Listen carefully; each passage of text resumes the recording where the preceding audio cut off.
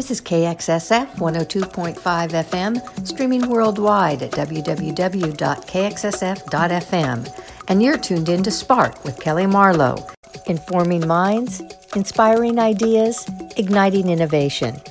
Let the conversation sink into your soul. This is Kelly Marlowe, host of Spark. Today I'm talking with Matthew Swift. He is the CEO of Concordia, a nonprofit organization that promotes public-private partnerships between business, government, and nonprofit organizations to address the world's most pressing problems. We will be talking about social impact through Concordia's model of cross-sector collaboration. Thank you for joining me today on Spark, Matthew. Thank you so much for having me. It's a real pleasure. What is Concordia, and why was it created? Concordia is a nonprofit membership organization that is globally focused on some of the most pressing issues of our time, and specifically around how partnerships and cross-sector collaboration can address those complex issues. So as a membership community, we come together through our different summits all around the world to talk about both regional and global issues, and to look at how public-private partnerships and collaboration more broadly can be used as an approach to dealing with these issues. And who is involved? Well, it's quite a diverse community overall. I started Concordia with my best friend, Nick Logothetis, and we had met in high school and started a business in high school together, which we developed over time and eventually became an entrepreneurial studies program for the high school that we attended. It actually still exists to this day. And then we both went to university in Washington, D.C., and did a series of internships together at various companies, but especially in media. And it was with that experience that upon graduation from university, we formed and created Concordia. And it started with an annual summit that takes place in September, always parallel to the United Nations General Assembly. And the first summit was about 100 people, and it brought together a set of leaders from across the public and private sectors, including former U.S. President George W. Bush. And we talked about the role of the private sector in combating extremism. We expanded over the years, both through the lens of nonpartisanship. We've hosted people like then Vice President Joe Biden and former U.S. President Bill Clinton, in addition to many others on the other side of the aisle. But our summits and our convenings really grew over the last 10 years. And that annual meeting that we hold in September is now a little more than 3,000 people from across sectors, and very much regionally diverse, with a special focus on Africa, Latin America, and Europe. That's quite an accomplishment coming out of college. You did say you started right after college, right? We did. So we actually formulated a lot of the original plans for it when we were just finishing university. And it was really a combination of a couple things. One is we both had a similar vision for what we wanted to create. The idea of developing an inclusive forum that brings together people from across sectors and from all walks of life.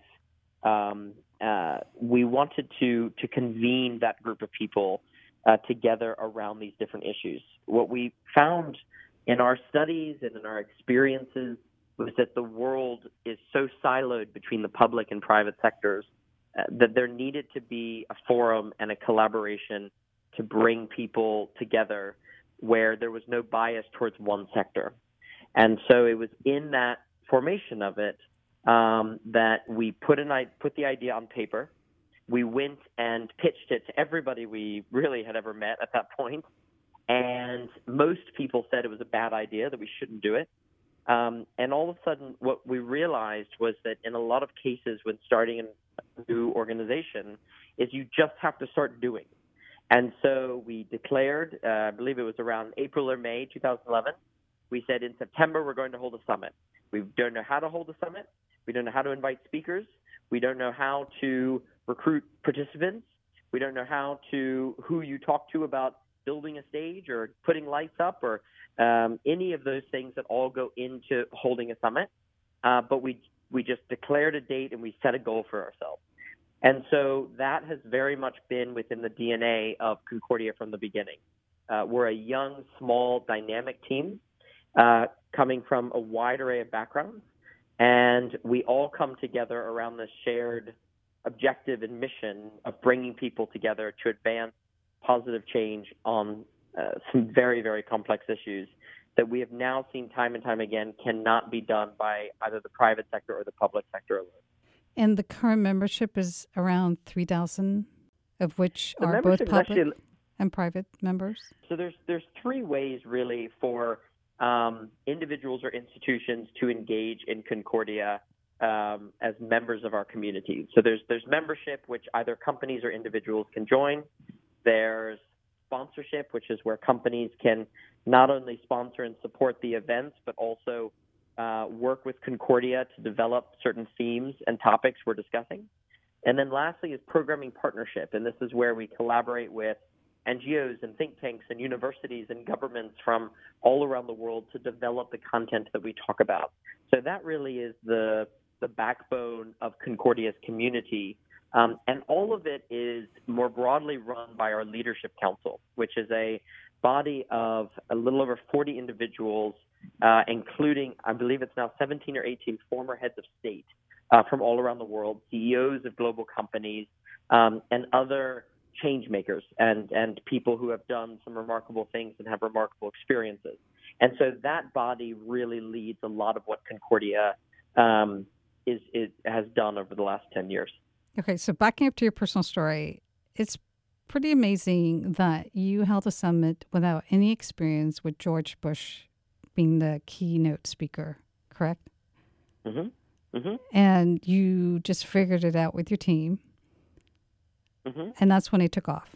Well, back then we didn't have much of a team. It was myself and Nick, and we had a few folks who agreed to be our interns for the summer as we put all of this together. But it was a very, very small team in the beginning. So now it's evolved. You have this huge membership. Our community it's a bit different than that. So we have over 100 corporate members or patron members, as we call them. And then each of those patron members can allocate membership status to different members of our team, or of their team, excuse me. And then we also have individual members, we have sponsor companies, we have partner institutions. But yes, every September we convene a little north of about 3,000 people to discuss these issues. So every fall you have a summit and everyone convenes to talk about the various issues that are of interest to them. Yes, and it always takes place parallel to the United Nations General Assembly. And that is a time when over 180 current heads of state descend upon New York each year and come together to talk about a wide array of topics, whether it be, of course, things like pandemics or the refugee crisis or climate issues. And so our summit is now the largest convening alongside the UN General Assembly.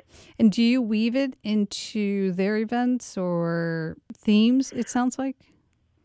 Yes, we don't.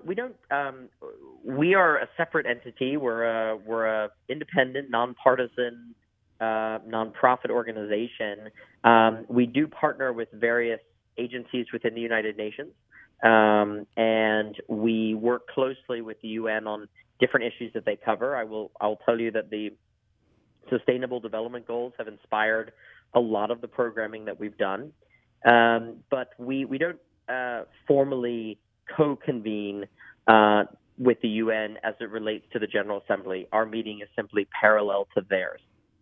What are the key areas of focus? So the annual meeting is very much a global affairs summit, and of course under the broader theme of how collaboration and partnerships can address issues.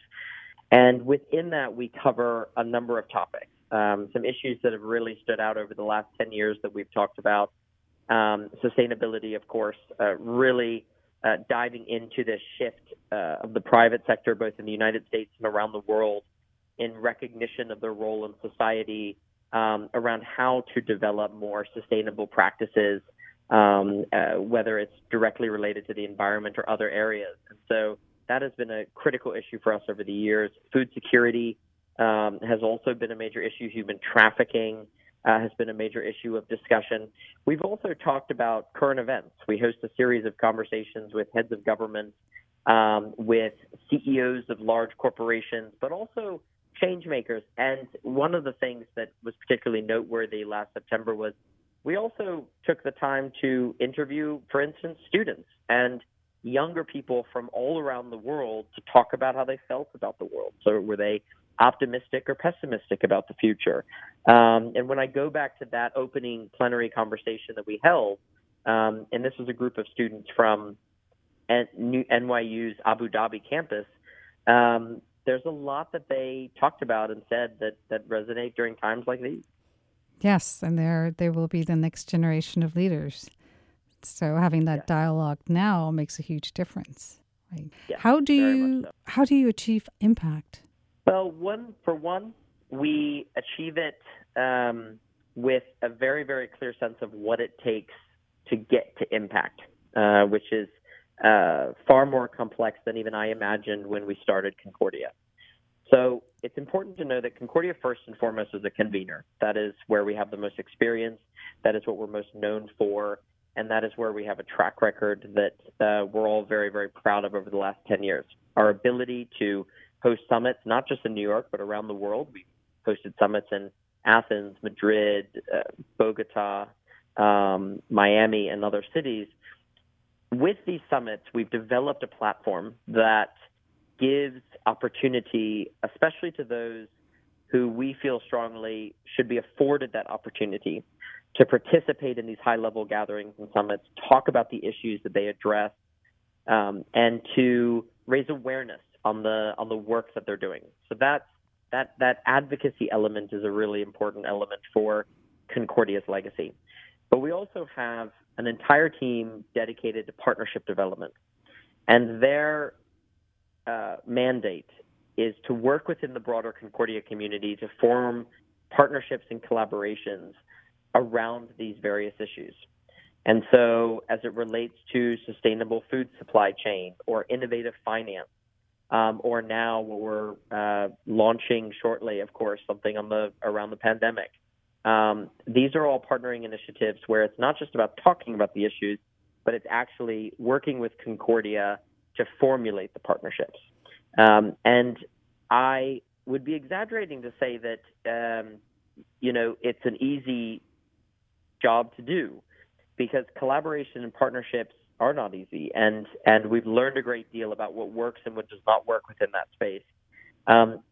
But by being a genuinely nonpartisan and unbiased convening platform has really helped our ability to bring unlikely partners together.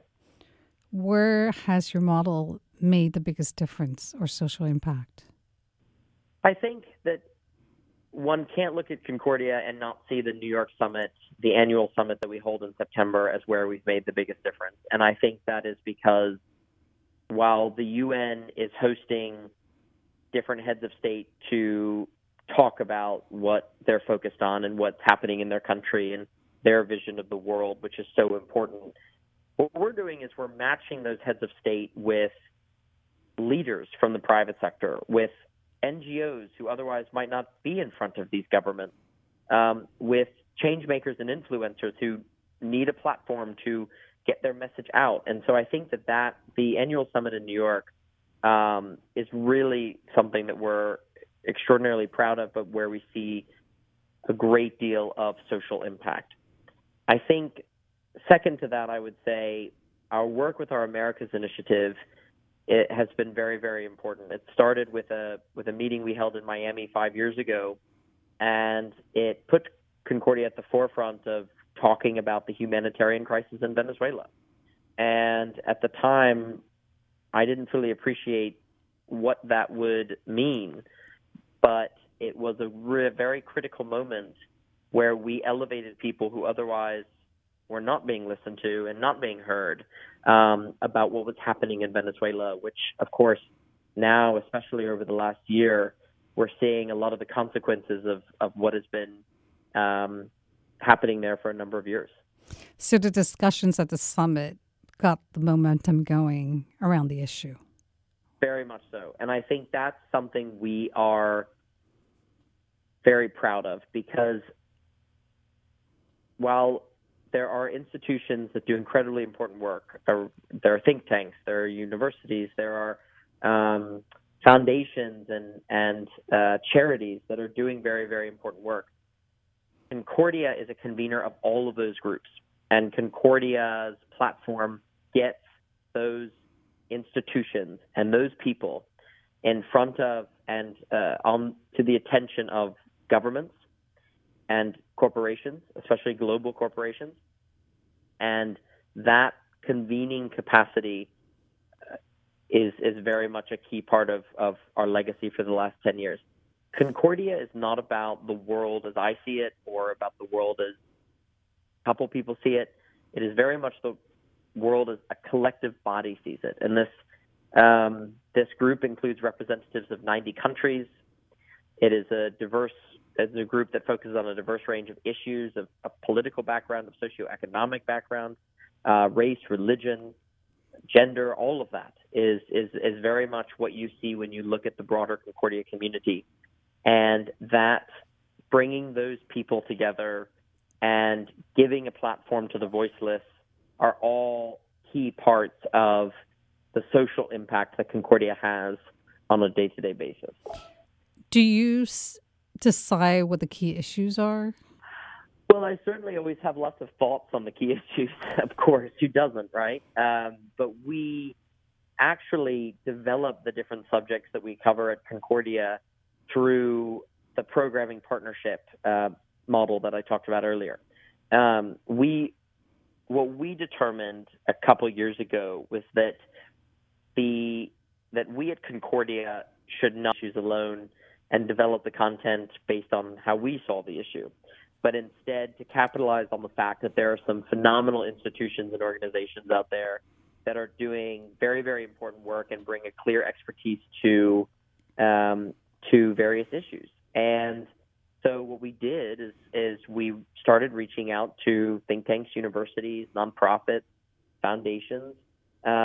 We don't offer this status to corporations, actually. It's only offered to nonprofits or governments.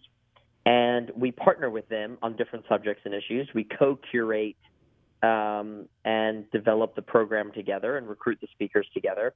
And everything that we do is in partnership and co-branded with them. So when you come to the summit, it really is a convening of institutions from all around the world doing very important work and developing some very important themes. Interesting. How do you see its role or your role in the current pandemic? I think that so many elements of the response to this global pandemic have continued to reiterate Concordia's mission and why we exist. And the partnership model that has been demonstrated by governments everywhere is key. It's very, very clear that without the private sector, there really is no strong response to this pandemic. There is only so much that the public sector can do. And also, there's only so much that the private sector can do.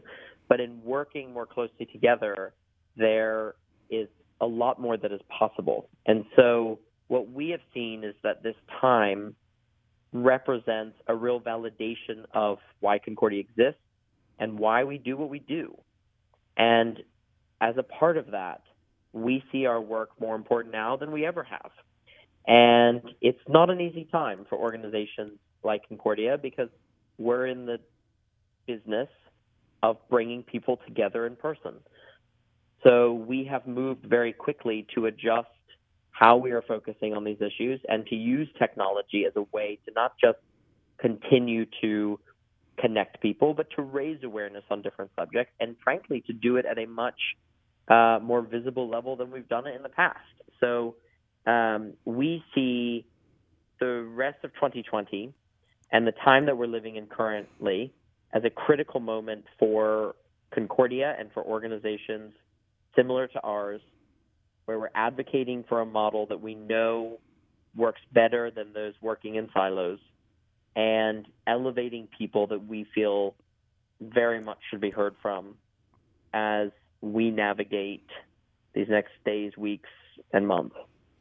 I think the pandemic has definitely raised the need or highlighted the need for this cross-sector collaboration between the nonprofits, the for-profit, and the public sector, right? I mean, it's so fragmented, and it seems like everyone is trying to come up with their own solution where a collaborative initiative on all fronts together would be much more powerful than everyone coming up with some kind of solution on its own, which is it's kind of strange, right? You have all these different vaccine trials going on at the same time, being funded by different people, for example. Mm-hmm. And it seems that the public sector is not completely sure what to do because it's fragmented. Then you have the private sector that's not quite sure whether it's supposed to be stepping up. So it's an interesting time where if there was a way that they could cross-collaborate, it'd be a very powerful model to solve this current pandemic. Oh, I think what you're seeing, especially in the private sector, is remarkable. I mean, you see companies that are normally in fierce competition with one another, sharing data, sharing information. You see institutions reaching out to one another, comparing notes, seeing who can get to this place and get to a solution fast enough, and that's nothing short of remarkable to see, and it's a real blessing to see. I think that we have focused a great deal of our attention on what has not worked, and that's understandable because this is incredibly difficult and incredibly complicated when dealing with this. But I think that we do need to take some time to recognize what kind of things are working, and I think that the fact that different institutions are partnering, collaborating, working very closely together is a remarkable show of unity that might not necessarily get on the front lines the front pages right now. But I think when we see the other side of this, I think we're going to look back at a series of stories about collaboration and partnership together that is how we got out of this. We've recently launched a Concordia Live series of digital conversations with various members of the Concordia community. And the first one that we hosted was featuring a partnership between MasterCard and the Gates Foundation. And what I loved about the conversation is it was very practical in that we literally started the discussion with, okay, who called who first? How did you form this? And they said, well, Bill Gates called Ajay Banga at MasterCard, and they started talking, and the story went on and on. That story is going to, after we get through this, we will realize how common that story is, that different institutions are reaching out to each other with a shared objective of helping people navigate this. And while it certainly has been challenging, and there certainly have been their flaws in the response, I think when we get on the other side of it, we're going to look back and see how much unexpected collaboration took place. What are the top 3 issues today besides the pandemic that you feel needs to be addressed? Well, you raise an important point. I think that it's so important that we not forget certain issues and subjects that come up even during this pandemic. And it is very easy to be consumed by everything that's happening with the pandemic. And I think that there are a number of issues that we see that are critically important that we can't lose sight of. So for me, I think, and this is in no particular order, I think a great deal about sustainability. We need to focus on and continue to build on a model for companies to follow. I thought what the Business Roundtable did last summer in shifting their focus to the communities that are corporations was a very important step. And I think what this pandemic, and I've seen this written about quite a bit and talked about quite a bit, is a bit of a reminder about the environment and about how if we don't take care of our environment, and I mean that quite broadly. I mean that covers a lot of different areas.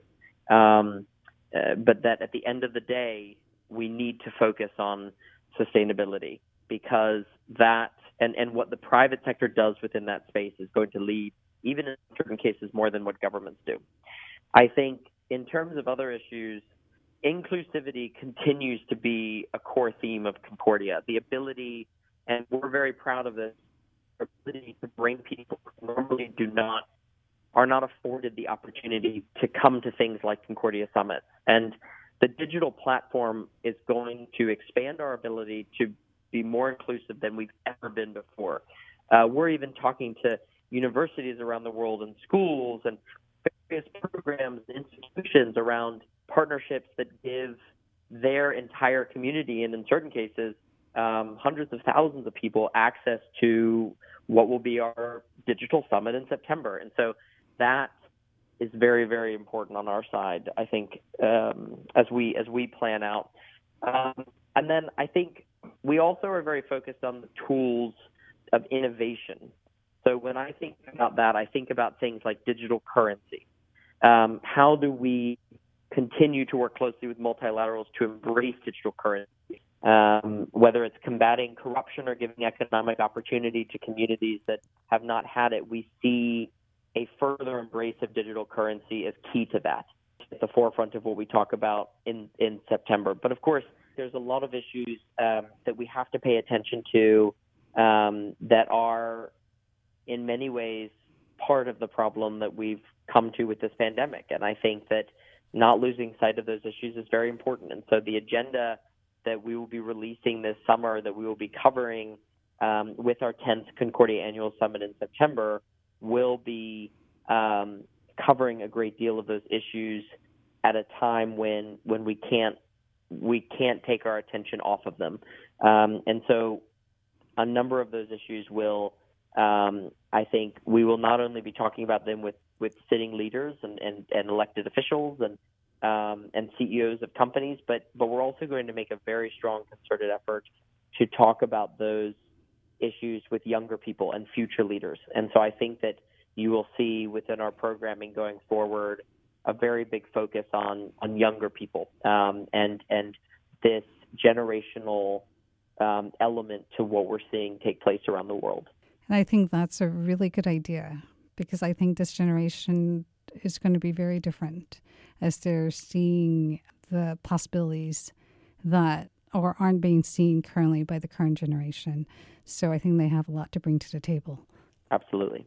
What are the lessons that you like to share as a social impact entrepreneur to the graduating class of 2020? How would you advise them on purpose, impact, and success? Well, I think that there are a lot of lessons and there are a lot of important opportunities that exist today for people to really step up when it comes to leadership. I think that for the class of 2020, I think that this is a time to be innovative. This is a time to not only talk about what needs to change, but take action to change those things.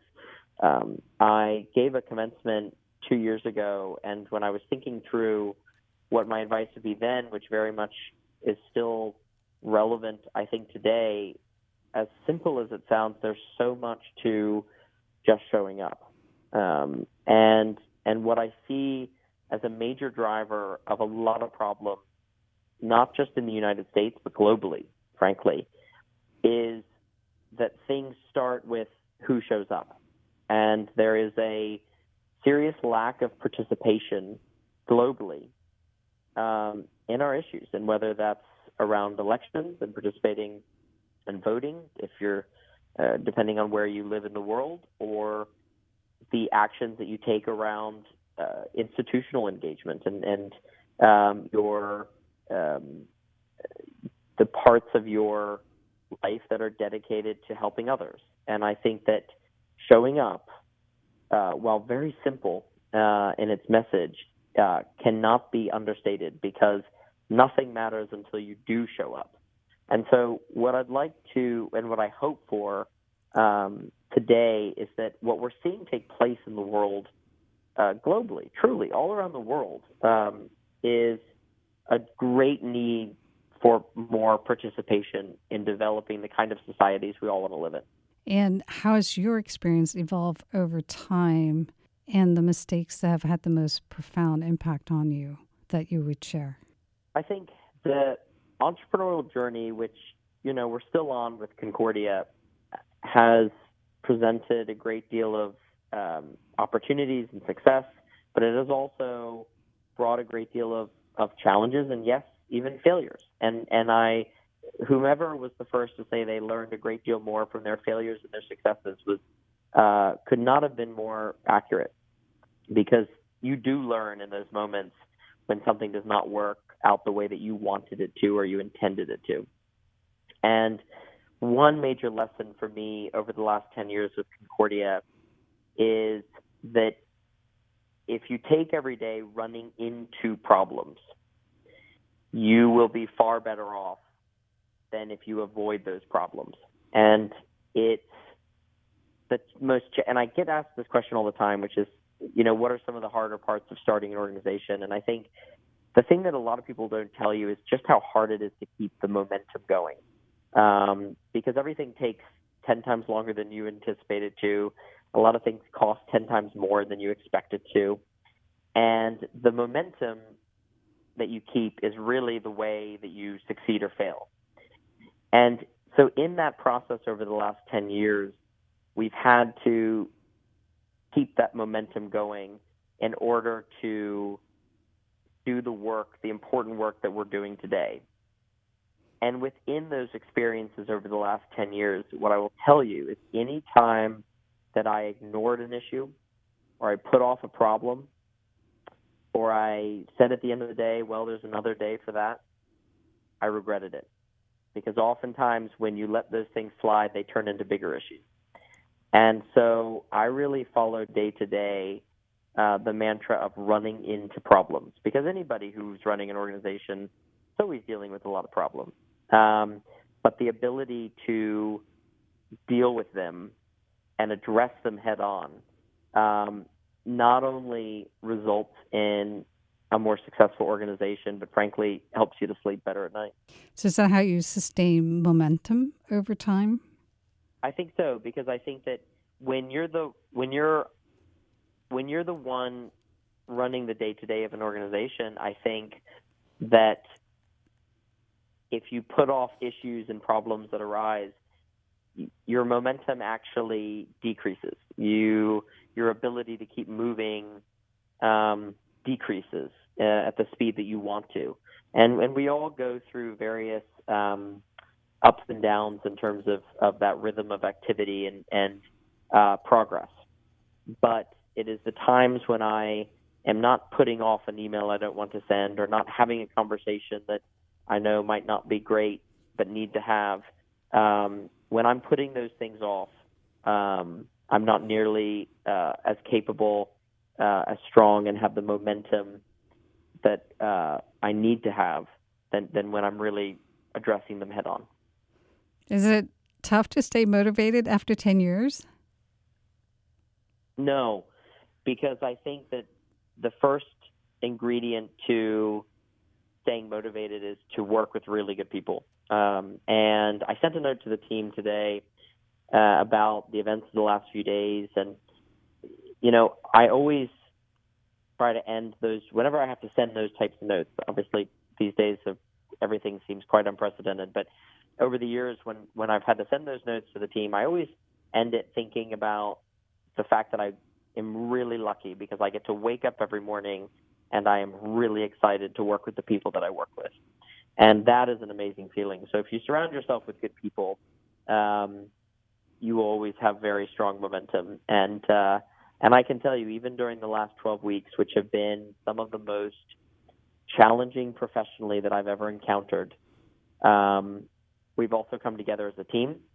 We've made some very, very difficult decisions with not a lot of time to be able to make those decisions.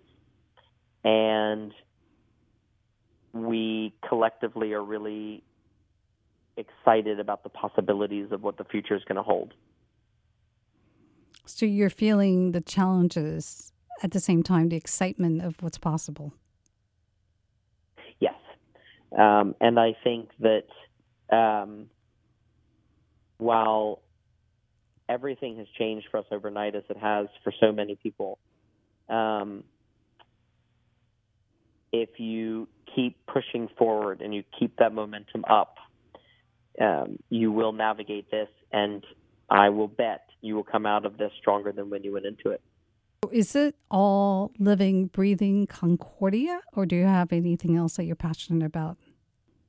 Well, Concordia touches on so many different issues and subjects and themes that it affords you the ability to talk about such a wide array of issues each day. And so my passions are very much driven through Concordia. I will say I'm a keen observer and follower of U.S. politics. I love politics. I'm also very interested in specific subjects that we cover. But Concordia really is where all of my interests and passions lie. Is that where you laugh to? Does it bring out your lighter side there as well? Yes, I think if you talk to anybody on the Concordia team, we're a very familial group. Take the time to do fun things socially together, even if it has to be on Zoom, which of course is never, I mean, let's be honest, it's not the same. But at least it is us coming together. So, no, I think we all have such a great professional respect for one another that even through the frustrating or challenging times, we're still able to laugh about it. Thank you for joining me on Spark today. Thank you so much.